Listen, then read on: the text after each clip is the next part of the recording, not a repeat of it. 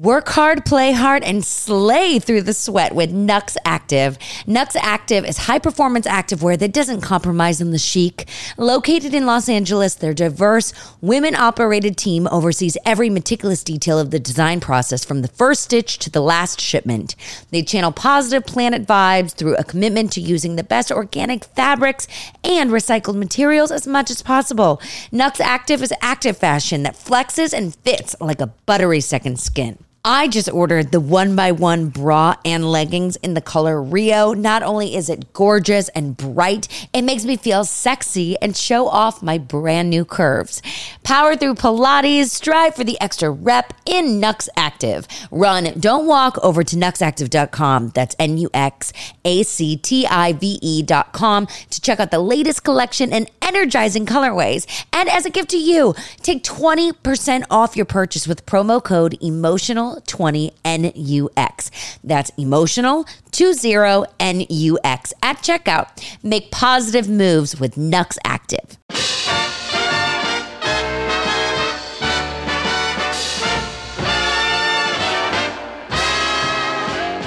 Welcome to Emotional Support. Thank you for joining us. And now, here's your host, Alessandra Torresani. You look so fresh, by the way. Like that Maine living is really giving you like a fresh skin. Like I can just see the sea on your skin. That's not part of this podcast. I might keep it in because I just want you to know that and like be reminded of that. Old lobsterman in like full yellow waders. I realized that without giving away my daughter's name on a public forum. Yeah, like unlike me.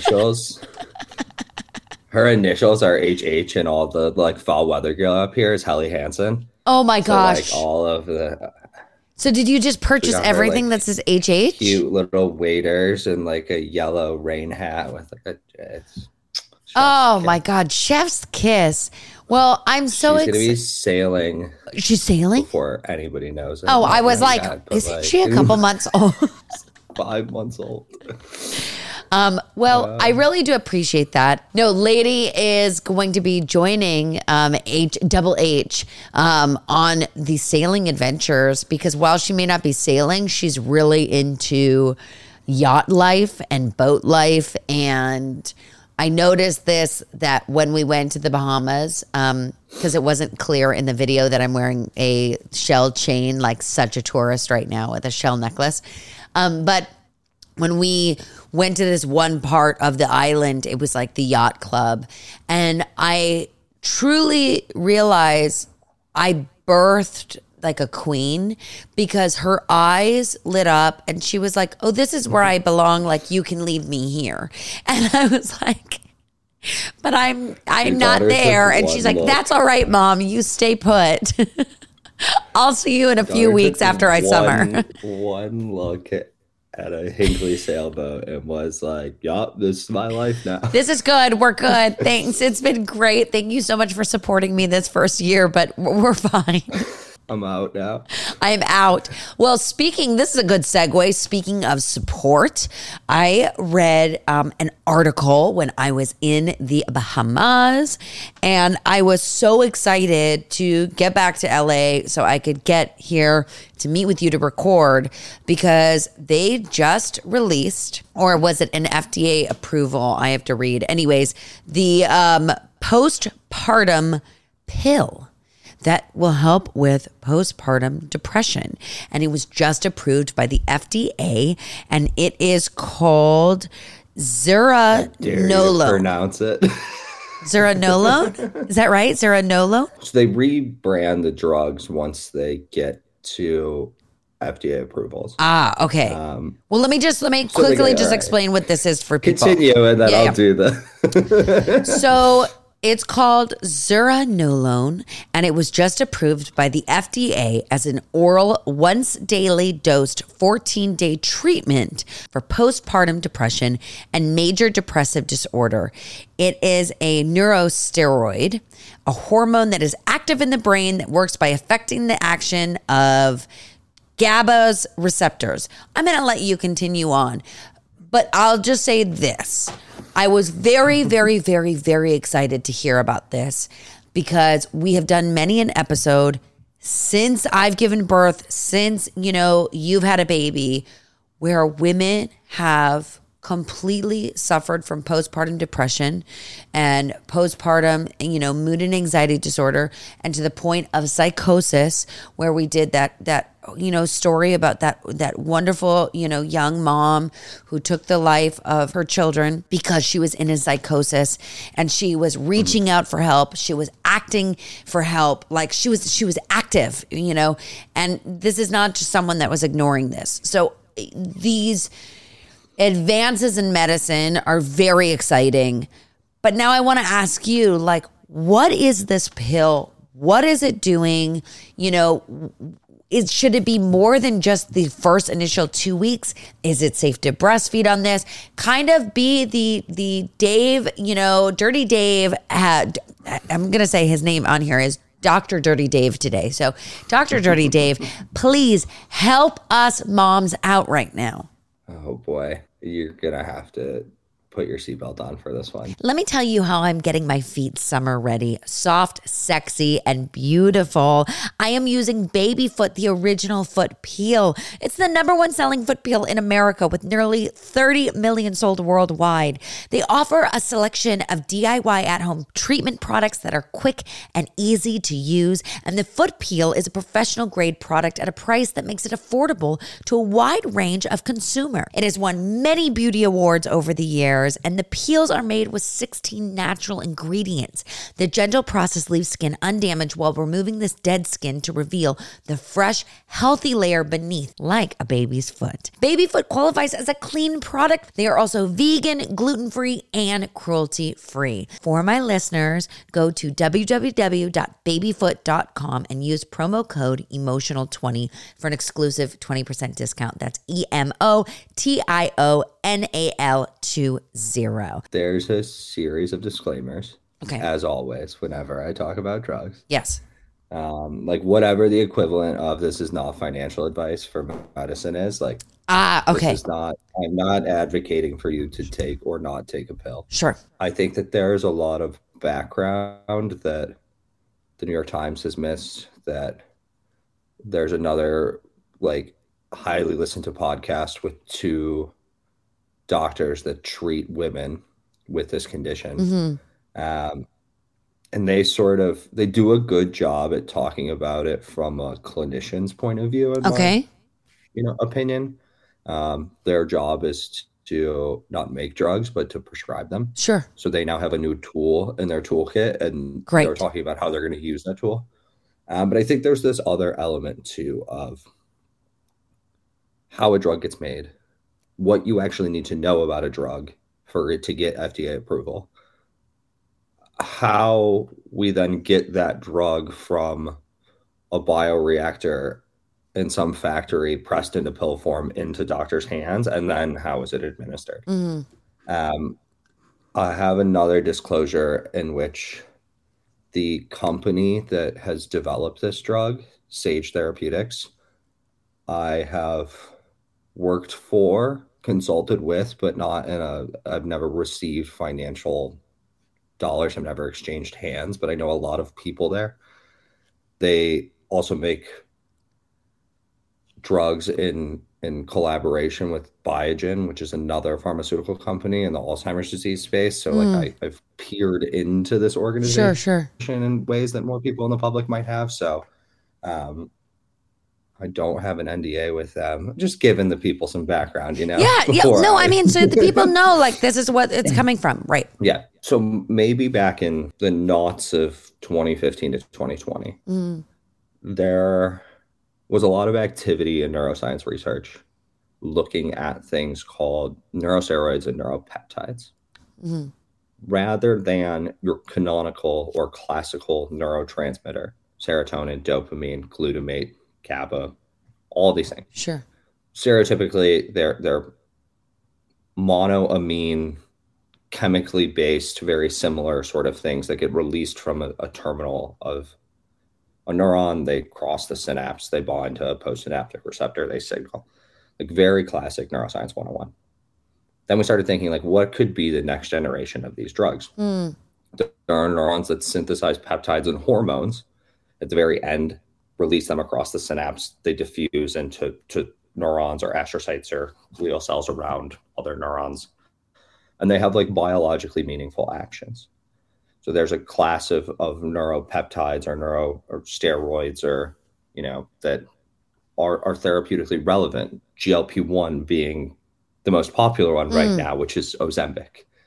Wow. So there was a huge flurry of research that was going on in research and development within pharmaceutical companies, as well as sort of academic research laboratories, to say, can we synthesize specific types of molecules that fall into this larger category of neuropeptides or neurohormones that get synthesized somewhere in the body, sometimes the brain, released into the brain, and then perform some biology, pull some sort of lever to change your therapeutic outcome. The original compound, how I know it and understand it, there are many people that sort of converge on this discovery at once, but the original molecule is called lanopregnanolone, which is a real mouthful. But that core neurosteroid, neuropeptide, whatever, there's like a umbrella term of names. Right. I will refer to them as neuropeptides because that's the most broad. Right. This neuropeptide was synthesized, done a bunch of work in mouse studies, and was found to be what we refer to as a positive allosteric modulator of GABA A receptors. Okay. Positive allosteric modulators means they do something to increase the receptor at which they bind. Okay. An allosteric site is not the binding site for the molecule that is named after the receptor. Okay. So this is a positive allosteric modulator of GABA A. Okay. A GABA A receptor, its primary ligand is GABA. Okay. So you've made a molecule that think about like a lock and a key on a door. Okay. I like that we're making this silly because I'm not understanding. I know, because it's going to get deep and then we're going to pull people back out. Just stick with it. So a lock on a key. So think of it like a lock and a key mechanism. Okay. The receptor is the thing you put the key into. Okay. The drug is the thing that slides into the lock and then turns it. Right. A GABA receptor is the lock. GABA is the key. Okay. What you've done is you've made a drug that doesn't go in the keyhole. It binds somewhere else on the lock. And then it maybe makes it easier to turn the key and open and close the door. But it doesn't guarantee the opening of the key. It does not. It is a probabilistic model of when a receptor and a ligand interact, when the lock is in, when the key is in the lock, the probability that you turn the lock and open the door is increased if it's a positive allosteric modulator. Sure. And it's decreased if it's a negative allosteric modulator. Gotcha. Okay.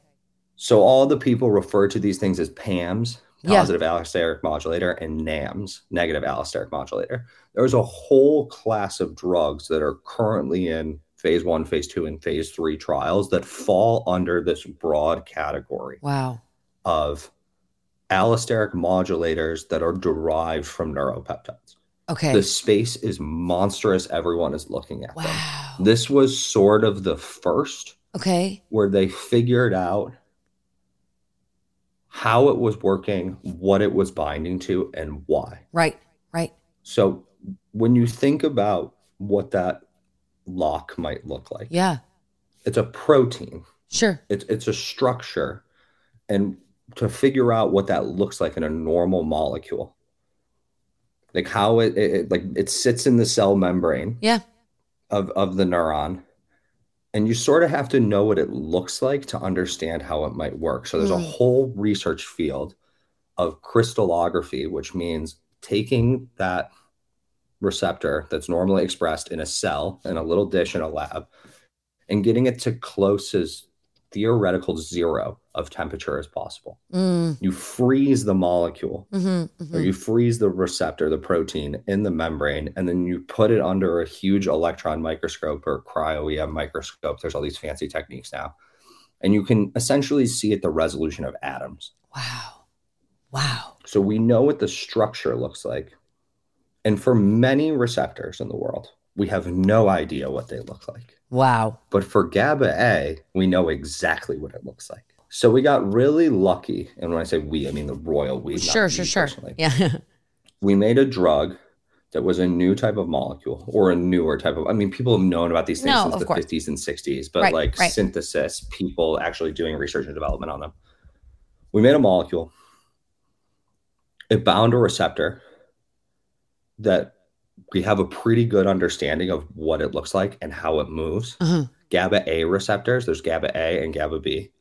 GABA A are ion gated channels, which means that GABA binds and they move ions through the membrane. So like calcium, potassium. Sure. Right. All of these is like normal things that you would think of as electrolytes, essentially. Yeah. They move ions across a membrane. GABA B receptors are G protein coupled receptors. They bind GABA and they do some signaling cascade downstream. They don't move any ions. So it's the simpler type of the receptor. Right. It's a drug that binds a receptor that we sort of have an idea of what the structure might look like. For people who listen to the news around AI and machine learning, AlphaFold, the big computational model that came out of Google DeepMind, what that does is it tries to predict the structure of these receptors. Like that's why people are so interested from a drug development standpoint, because we don't really know what these look like. Running a single experiment on a cryo-EM microscope or doing X-ray crystallography is in the ballpark of $20 to $40 million an experiment. Wow. So like these things are very difficult to do. They're very expensive to do. So you've threaded a lot of needles early on in the drug development process where you pick the right molecule, you pick the right receptor. It's the ESA receptor. And we know that when GABA receptors are activated, what it does is it essentially shuts off neurons that are firing. What has happened is you have developed a positive allosteric modulator. This drug goes in the body, into your brain. It binds GABA receptors, and it turns their activity up. Wow. When you turn up the activity of a GABA receptor, what happens is not that neurons fire more, it's the opposite. Because when GABA binds the receptor, it turns them off. Right. So this idea around neurons being hyperactive, we make a drug that turns off that hyperactivity, and then you see some psychological relief. Wow. The most famous class of drugs that do this are benzodiazepines. And which are like benzos, you hear people talk about Xanax. Right. So what this is a long-winded tale of drug development that is a new molecule that mimics what we call a psychomimetic effect. You take two similar drugs, you take two very different drugs, and you get a very similar psycho output. Gotcha. That is non-addictive, like the entire class of benzodiazepines are, that are safe to give to pregnant women. So it is safe to give to pregnant women and postpartum. Okay.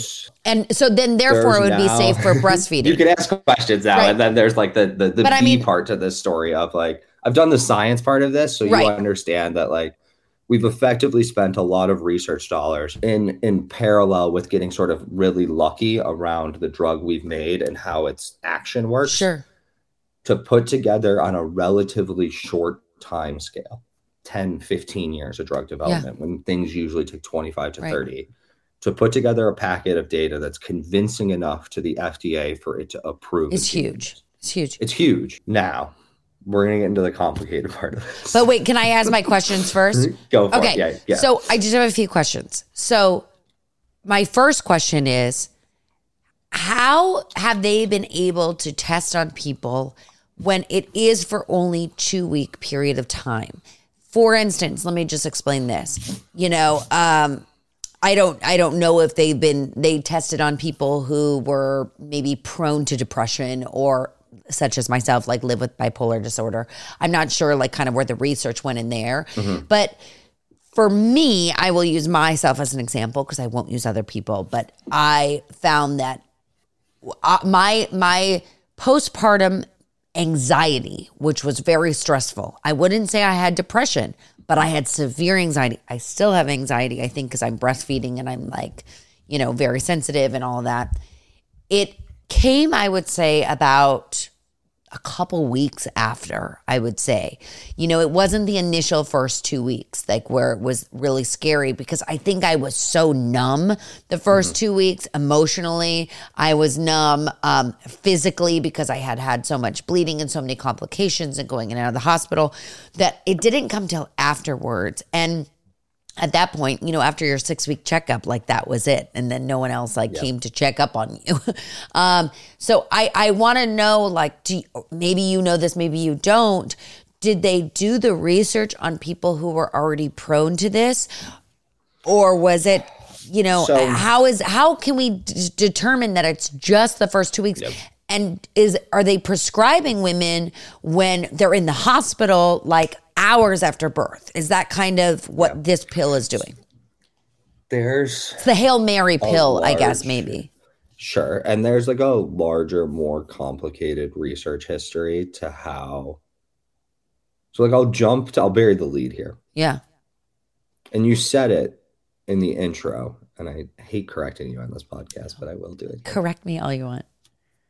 It has been approved, the drug, for postpartum depression. It has not been approved for major depressive disorder. Okay. And again, same time frame. We have this drug, relatively cheap and easy to synthesize. Fantastic company, not an endorsement, and also sort of a disclaimer. Medchem China, dirt cheap to make and ship to the US. Wow. Yeah. Very pure, very simple to synthesize.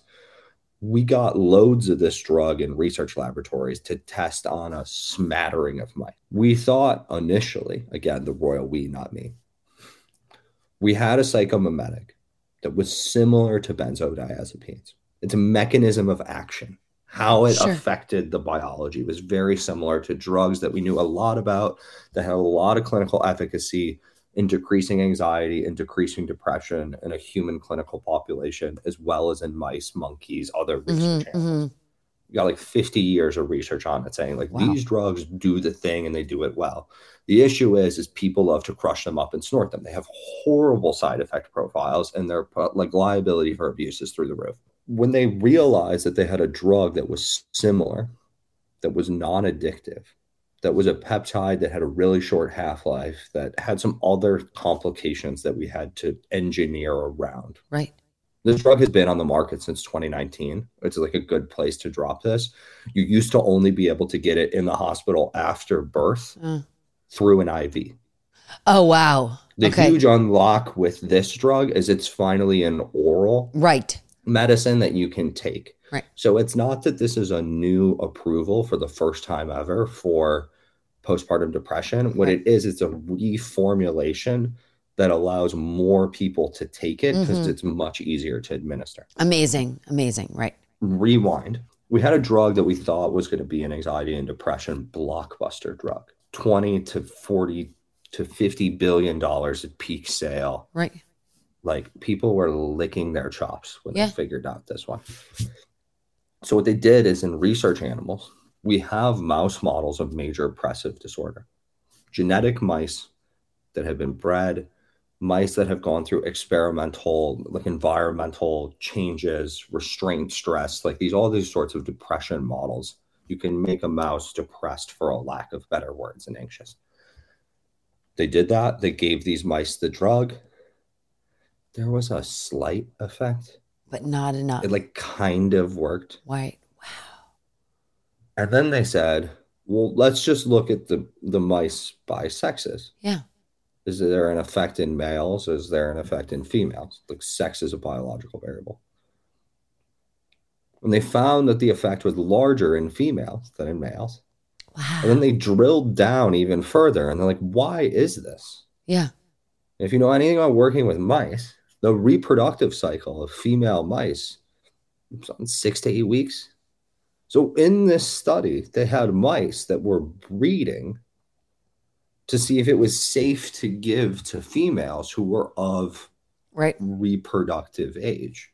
It's like a common thing we do when we test drugs to bring to the clinic. And then they looked at this, they shuffled the data again, and they're like, mice, after they had been given birth, this drug looks to have the largest effect in that time window right after.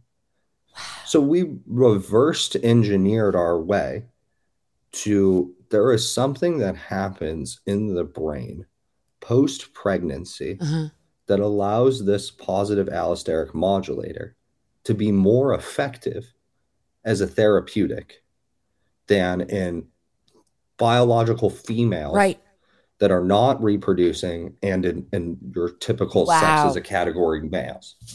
Wow. So it became more of a niche drug where we were like, we know this works. For this. This is the indication we're going to run with first because we know we have the largest biological effect to trial it in humans, get it into human clinical studies, quickly accelerate the amount of money that we're pouring into this on the front end to get a drug on market to start recouping. And then everyone's going to cross their fingers and say, is the little tiny effect that we saw in males and females of non-reproductive age and that like larger grouping, if we start to make some money on this drug because it gets FDA approval for women in postpartum, then maybe we can run a clinical trial that's multi-site and large enough that gives us statistical power to see if this drug is approved for major depressive disorder as a whole. So the idea behind drug marketing and coming to market is we're going to start with this little tiny population, make some money off of it, and then hope and prayer that when we run the bigger clinical trial, that it will work. What the FDA approved was, to my understanding, this drug is approved for on-label usage, postpartum depression, and we have not determined its approval status for a clinical indication of major depressive disorder yet. Now, quick question. With this particular like medication, right? I know that when it comes to, let's say, Lamictal, right, my bipolar medication and other antidepressants, they always say it takes 6 to 8 weeks before it fully kicks in and all this stuff. So what is it that makes this one like hop onto it, that it's working immediately within 24 hours? Question. Part of the FDA approval process is you have a series of doctors, clinicians, people with PhDs like myself, who sit on an advisory panel. The FDA approval process is a stack of paperwork, yay big. They go through all the data, they meet, and they literally debate. Should we let this happen? And some of those people on that advisory council said, specifically in the case for potentially using this as a treatment for major depressive disorder, that some of them were split on, we don't understand why it works so fast. It is not clear to us how this drug is similar to other frontline medications like SSRIs, Prozac, other drug medications that treat major depressive disorder, and therefore we need more data to make our decision. So it's really unknown. I can give you some comparative information that SSRIs, things that we give people as first line pharmacotherapies for major depressive disorder or anxiety, they don't work. In quotes, right? I'm doing air quotes for the They don't work for the things they're prescribed for, depression or anxiety relief, until around 2 to 3 weeks of you taking them. If you're somebody with chronic pain that is due to nerve injuries, diabetic neuropathies, otherwise neuropathies, chronic neuroinflammation, if you take an SSRI, it works instantly at pain relief. Wow. So it's not that these drugs sit around in your body and accumulate for 3 weeks before they start treating your depression.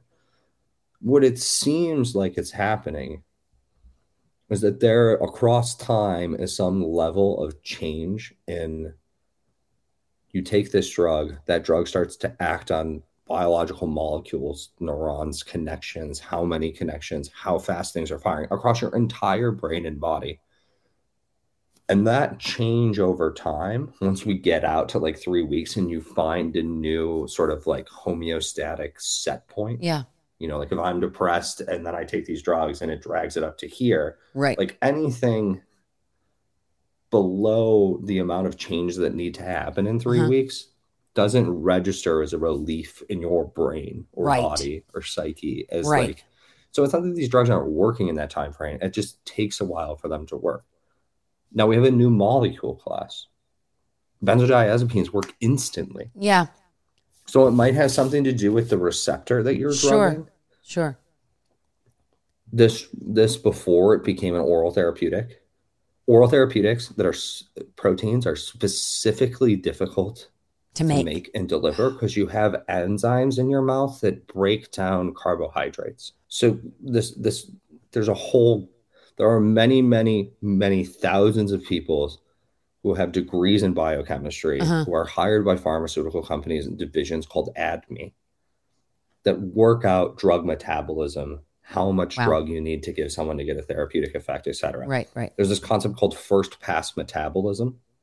If you directly inject something into your veins, an IV infusion of a drug, your first pass metabolism is close to zero. You lose none of the drug before it gets to the part of your body that it needs to. If you take something orally, someone might fact check me on this, but like first pass metabolism, you lose like 60 to 70% of your active compound because your mouth will degrade it. The acid in your stomach will degrade it. You'll pee it out. It will go straight to your liver and your kidneys. So like getting... So that's why it makes sense to go to receptors in your brain. It makes sense why they've been giving it postpartum in the IVs. Right. So that's the huge thing. And now people are like, oh, we have a pill that you can take. They're doing with Ozempic as well. So like rather than being an intramuscular shot, can we turn it into a therapeutic you can take through a pill? Now, people take it more. People take it more regularly. Is it safe to breastfeed on this? Maybe. Right. But once again, probably not enough research because it's been. There's a type of study that is run in a clinical trial called a CORAL study. Don't ask me what CORAL stands for. It's some long acronym. In that study, and I don't have the paper up in front of me, and I haven't memorized the data, so forgive me.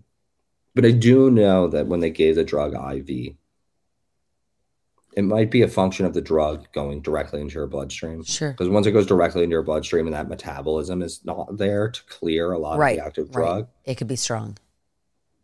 It can be very strong. It could pool in your milk ducts. The drug might be present in detectable amounts from a, pumping or a baby latching and directly drawing.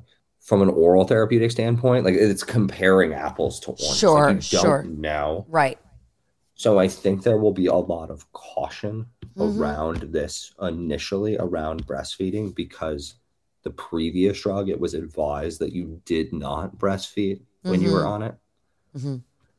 Some of that clinical suggestion behind not breastfeeding as well might be due to the fact that you are like severely depressed. Right. Like imagine like to get this drug from a doctor in the hospital after you have given birth, the signs and symptoms of depression that you must be showing 72 hours after birth must be so overwhelmingly obvious, strong, and of clinical importance.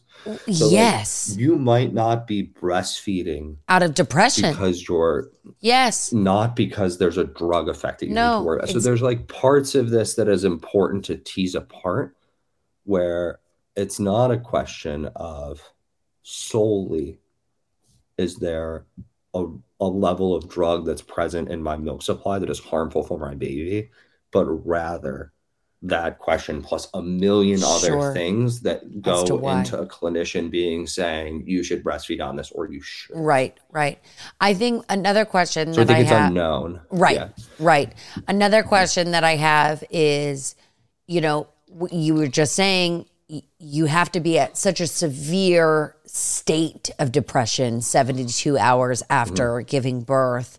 And like I said, I mean, I'm not the only example, but I mean, I'm going to use myself as the only example, but I'm not the only example of, there's so much chaos, especially when you give birth in a hospital. There's just so much going on there. Then you're in the postpartum room and it's like you're in a broom closet and you're like, how did I end up here? And you're like, what is coming out of me? Like all kinds of things, there's right? Like 60 rooms on the postpartum floor with like 4 nurses. Oh, 100%. Everyone's doing the best they can. And I truly, I will be completely honest. When it was 24 hours postpartum, I was hysterically crying because I was in so much pain. I was in so much physical pain. And because I had so much blood loss, they made me have Pitocin for 24 hours post, which is what causes contractions. So imagine that was happening. I didn't have, they couldn't get me medication until really late in the game. So it's not like I was on pain pills and like everything was great. I wasn't producing breast milk and I was being yelled at by this one nurse who was awful. And she was yelling because she was like, you need to, take it yourself and squeeze and do that. And I was just a basket case. I was crying and I was like, Sturgis, just get me the fuck out of here. Like that was where my mind was at. It's tough, yeah. And so I wouldn't say that I was depressed because of, the postpartum depression. I was depressed because I was like, I need to be home. There's such a sense and urgency of wanting to bring your baby home in the comfort of its own safety. The nesting behavior. The nesting behavior.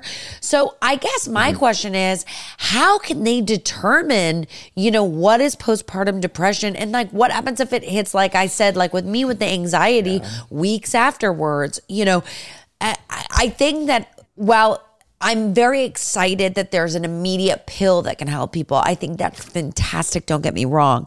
What terrifies me is that I know that I lied in my postpartum check, in the hospital of like, are you okay? And I was like, yeah, I'm fine. Because I just was like, get me out of here. Right. Get me out of here, and I'm scared you're going to take my baby away. Even though I'm over here preaching and hearing this, my fear is that women do go home. They don't speak the truth because we're scared that you're going to take our baby away. And then what happens? We suffer in silence.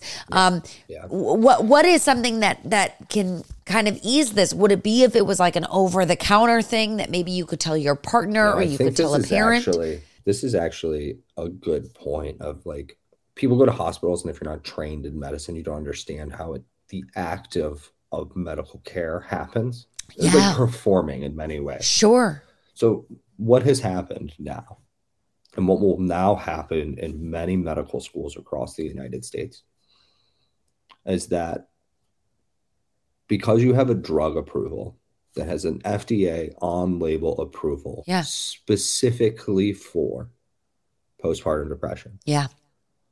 What happens is every medical student and every resident in the United States, when they learn to do a diagnostic in postpartum care, is they will think, oh, we have a drug to treat this thing, which means that the thing I'm treating is real. Right.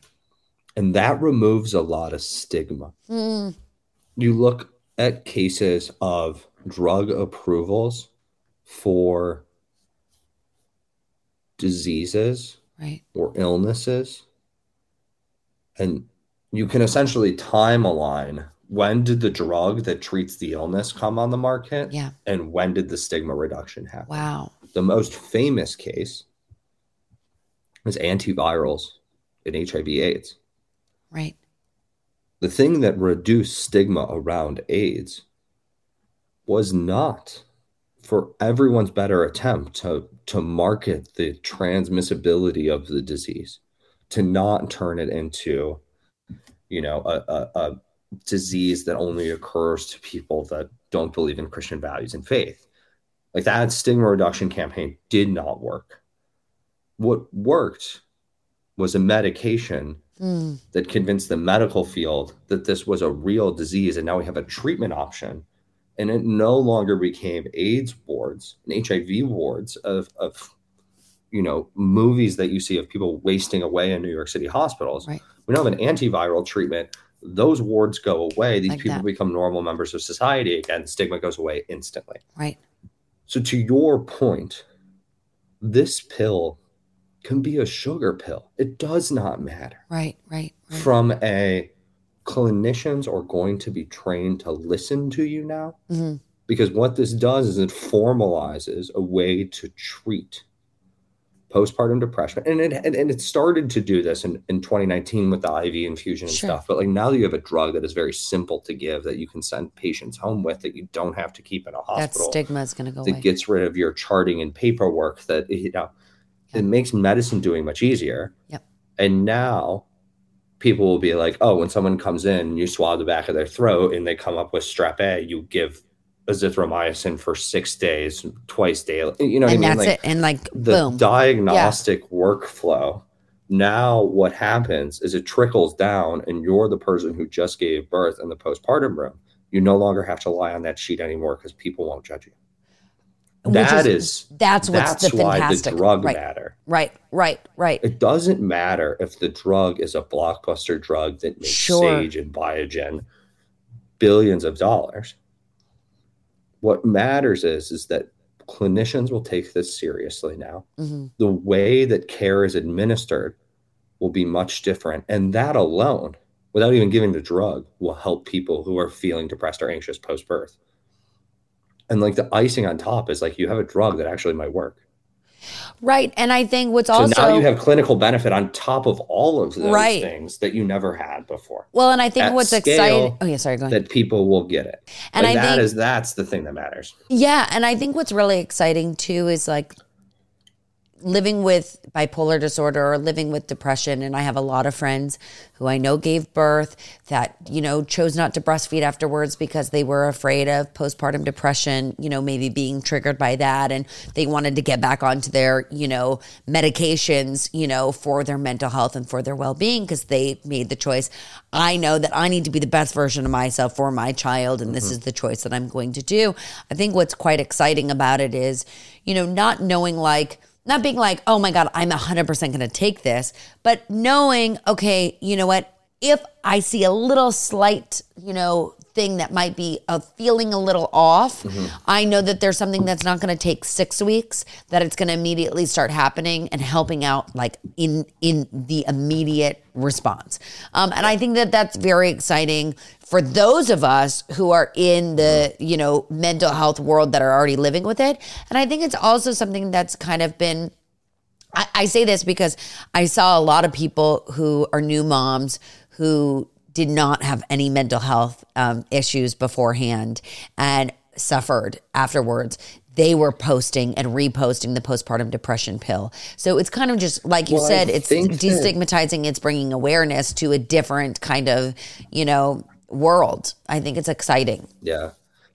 And I think it's tough because there's two things that I sort of feel like I need to touch on here as somebody who operates in some capacity as a advisor for public health.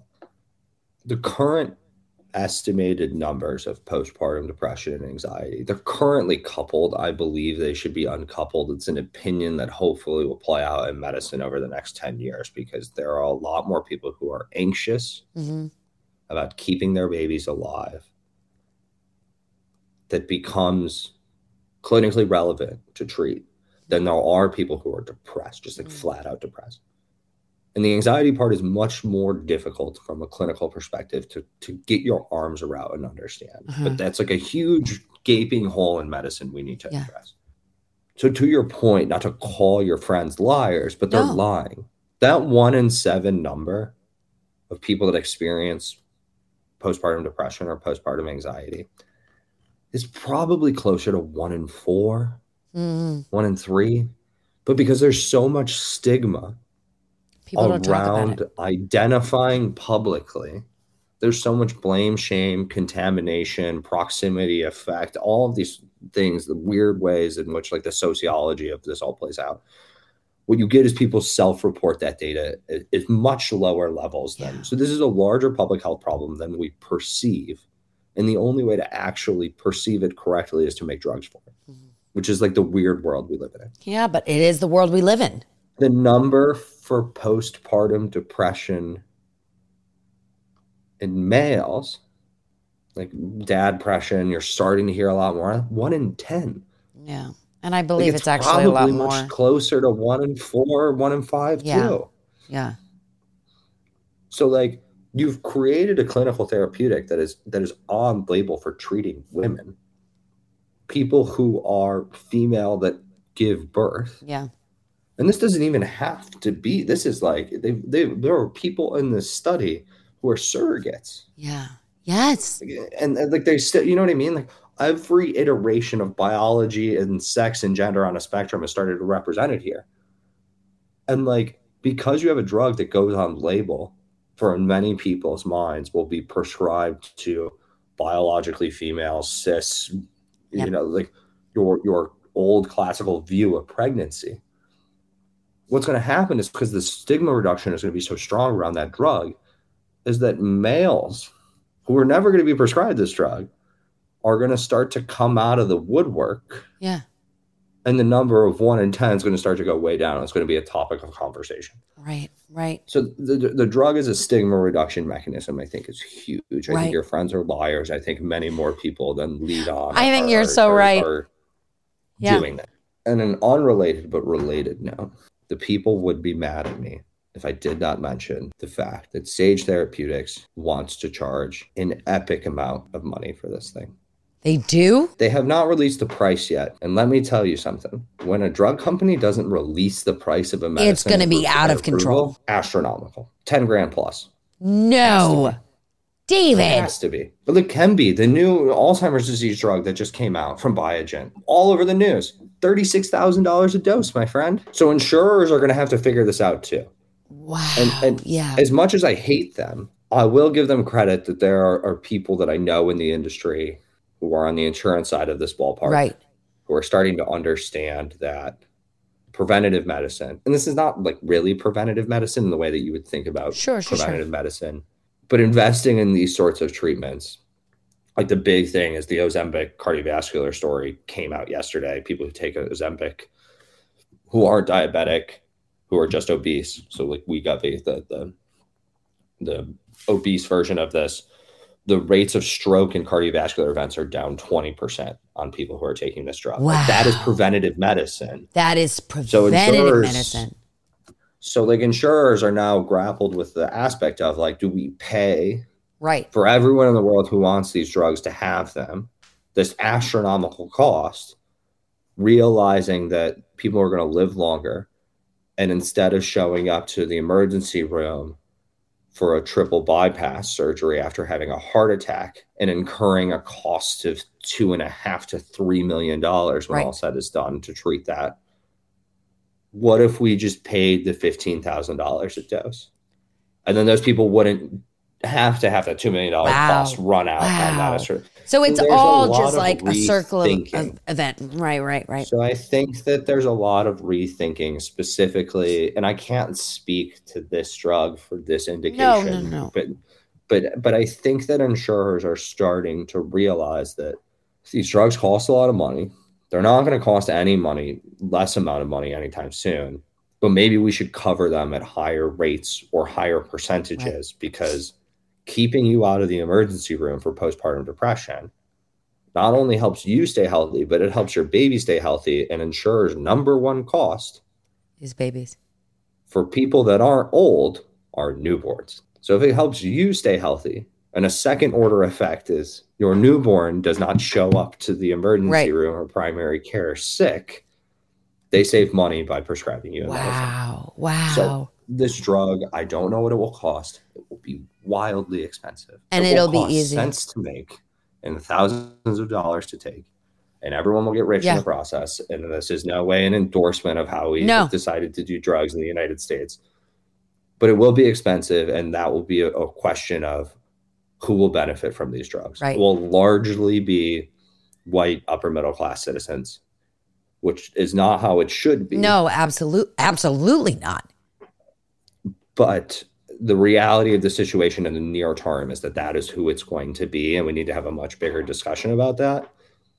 But this is why I harp on the stigma reduction mechanism so much, because even if you're not someone who's getting prescribed this medication, just because the fact that it exists and doctors are being trained to understand this is how you do diagnostics, you're going to be treated with much more seriousness around filling out those forms around what is my current state of mental health after I delivered a baby.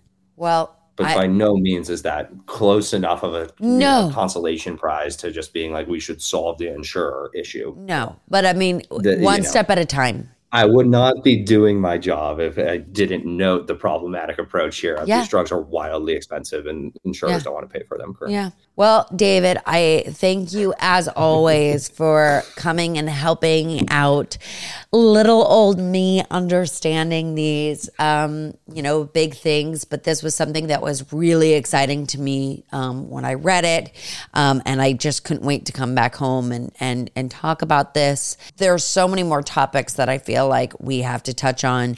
I just want to quickly say to those who are out there who are listening, thank you so much. And if you have any questions for David specifically, please send a DM. I'm going to do another Insta story with questions because I think it's so fun that we get to answer so many people's questions all the time. And we have your brain to explain these things that like silly me doesn't understand. And I know I'm not the only one that doesn't understand these things. I had the experience of somebody who I taught in class, like a graduate level biochemistry class, had listened to this podcast and was like, it's like listening to you lecture. Oh my God, stop it. I don't know if that's a good or a bad thing. Well, I hope it's a good thing, and I hope that they left a 5-star review. Slides. Oh, wait, Lady wants to say quickly hi and bye. Hi to the friends. Hello. Hi, girlie. Hi to our friends. Oh, yeah. You like that microphone? Can you sing into it? Ooh. She's straight from the Bahamas. We have matching necklaces. Can you say thank you so much to everyone for listening to the podcast and to leave lots of reviews? Yeah. Let's say goodbye to everyone. Bye, everyone. Bye.